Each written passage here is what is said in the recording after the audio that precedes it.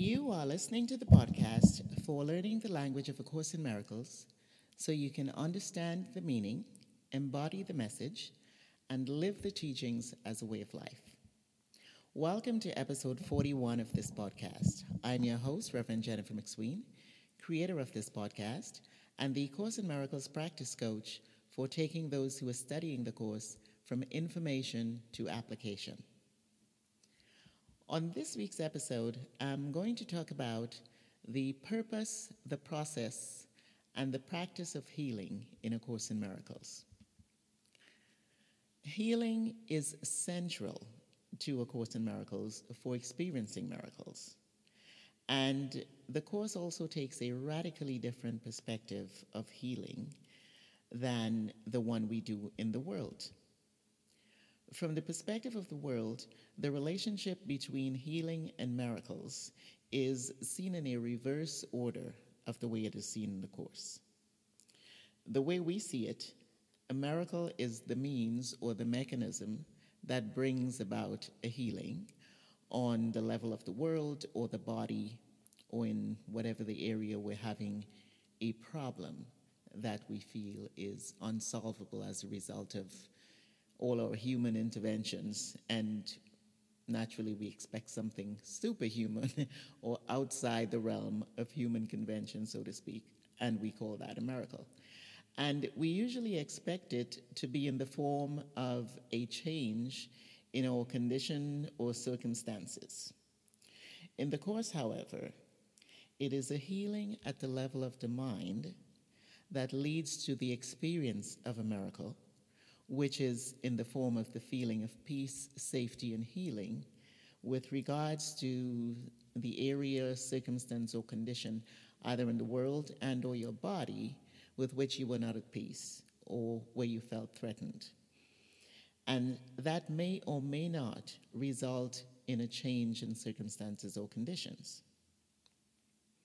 The purpose of healing in the Course and what the Course wants us to focus on in terms of healing is on healing our mind by undoing or letting go of the belief in separation, which from the Course's perspective is the reason why or the cause behind why we experience ourselves as bodies in the first place.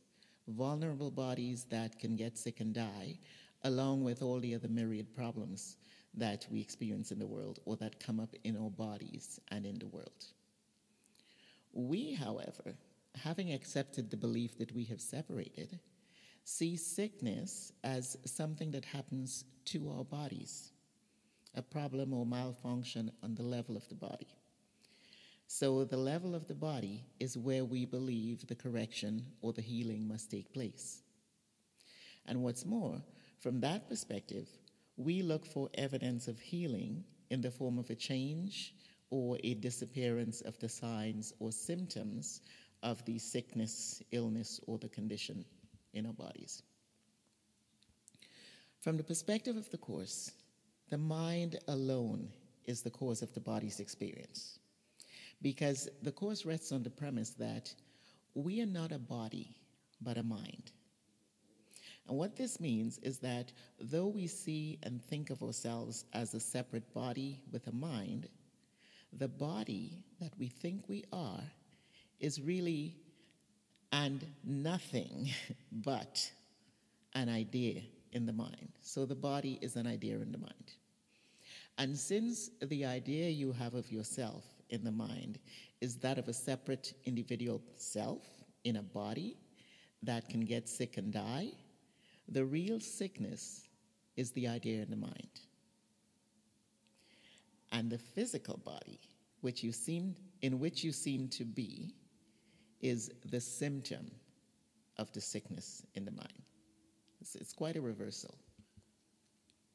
Now, the mind to which I'm referring in this instance, that, where the sickness is the one mind that the Course teaches is all there is, and in which everything takes place. This is not to be confused with what we refer to as the mind, which is the human brain and just another organ of the body we think we're in. And what I'm referring to by the real sickness in the mind is the belief in separation, that thought. which is what is manifesting, showing up in different forms of separation in our body and our life and in the world, in the forms of as a sign of sickness, problems, dis-ease, diseases. Now, the first form, sign, or symptom of this sickness, that is the belief in separation, which is in the mind, in which it is experienced, is in the perception of yourself as a separate individual body, with a separate mind, and with needs and interests that are separate from that of others. So to focus on healing as curing or getting rid of, changing some bodily condition, or to anything that's done in the level of the body as healing, would be the equivalent of treating the symptoms of an illness, but not the cause, and expecting healing to occur. You see, healing in the Course is the process of undoing the belief in separation by shifting our awareness or attention from the body to the mind. This is a key theme in the Course because, as I mentioned earlier, healing is central to the Course for the experience of miracles because it is the undoing of the belief in separation, what the Course calls healing, that comes about through the practice of forgiveness. Now, this is what you're doing when you practice forgiveness, which is why the Course says forgiveness is the means to miracles. You are healing your mind. You're undoing the belief in separation. To forgive, or when you forgive, truly forgive, as the Course teaches, to forgive is to literally see past the illusory form of whatever it is in the form of an illness or some other problem, and recognizing the truth that lies behind, which is always that it is really nothing but another form in which the idea of separation is being experienced. The Course addresses 3 key areas of healing in 3 different sections in the Manual for Teachers. It really covers, all aspect of it. In section 5, it tells us how healing is accomplished. It assures us that healing is certain in section 6, and tells us how to practice healing in section 7. So in section 5, under the heading, How is Healing Accomplished?, we're told that healing is only of the mind. That what needs to be healed in every instance in which sickness is perceived is the mind. And it is always and only one mind that needs to be healed, your own. By withdrawing your misperceptions of separation, and the healing of your own mind applies whether you're in the role of the healer or the patient in need of healing. In the pamphlet, Psychotherapy, Purpose, Process, and Practice, regarding the therapist-patient situation, the Course says that healing occurs when the therapist forgets to judge the patient. Now, this implies that healing is not something the therapist does to, for, or with the patient, but what he or she, the therapist, does within his or her own mind. And this is the dynamic that is in operation in every form of healer-patient setting in which true healing occurs. Whether it's the conventional medicine doctor-patient setting, or alternative medical practitioner patient, or the laying of hands in some form of spiritual practice. Healing does not result from the form, method, or the modality that is used by the person who is perceived as the healer, but by the process, as a result of the process that takes place in their own mind. This understanding and awareness assures us that healing is certain, whether you're in the role of healer or the person in need of healing, as it literally takes the responsibility for making healing happen out of your hands, so to speak, along with any doubts in our ability out of our minds. Because we realize, excuse me, Or we'll come to realize that it is not up to us to make healing happen. We don't have to do the healing. Our only responsibility is to let go of our judgment or the belief in the power of the illusory form of whatever the apparent condition is, and healing will occur. Section 7 further reminds us of the certainty of healing and tells us how to address our doubts and fears that show up both in the different forms of sickness and as well as what it is that keeps us from healing, under the heading of should healing be repeated. In answer to the question, should healing be repeated, it says, if the patient is healed, what remains to heal him from? And if healing is certain, as we have already said it is, what is there to repeat? So this means that if I've done my part in the role of healer, whether I'm healing myself or being an instrument of healing to another, if I have done my part and withdrawn my misperceptions, allowed my mind to be healed, healing has occurred. It's done. Even though the condition or certain symptoms or signs of the illness may still be present in the body. And we're not to see this as a sign of failure in healing, right? And think that we have to further deny the existence of the body and the condition to make it go away. Remember, the body is the symptom, and the sickness is the belief in illusion. And so the Course says, those who deny the existence of the body are engaging in a particularly unworthy form of denial.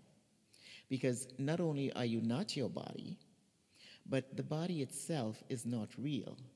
It's an illusion. So there is nothing of value that's worth denying. The Course's focus, number one focus, is on helping us shift our attention from the body to the mind as the place, metaphorically, or the source of both sickness and healing, and therefore the only place where healing can occur. Now, here's how we practice healing in our lives or in the world. You have a headache or some bodily pain, feel free to take a Tylenol. It is not sinful, wrong, unspiritual, ungodly, or anything of the sort. And even though the Course refers to the different forms of medication as magic, remember that term also applies to everything in the world, because the Course sees the world as an illusion, and magic is the substance of illusion. Besides, eating, breathing, and sleeping are equally magic, right? But in the illusion are necessary to help keep the body comfortable, functioning well, and alive, and are also ways of treating the body lovingly. So allowing yourself to suffer in physical pain is neither loving nor helpful. And the same thing applies with regards to seeking medical treatment for a condition. Select the one you feel led to follow, as long as you're not adversely affected by what is being done or what you're taking. And don't make a decision about which form or which method of healing you're using based on the misperception that one magic method is more powerful as a healing method than another. Remember, all anything does on this level, on the level of the body, is to address or alleviate symptoms. It is not healing in and of itself. It also serves as a method of healing that will not increase the level of our fear. Because all healing, true healing, is essentially the release from fear, which is the form of the thought of separation in our mind.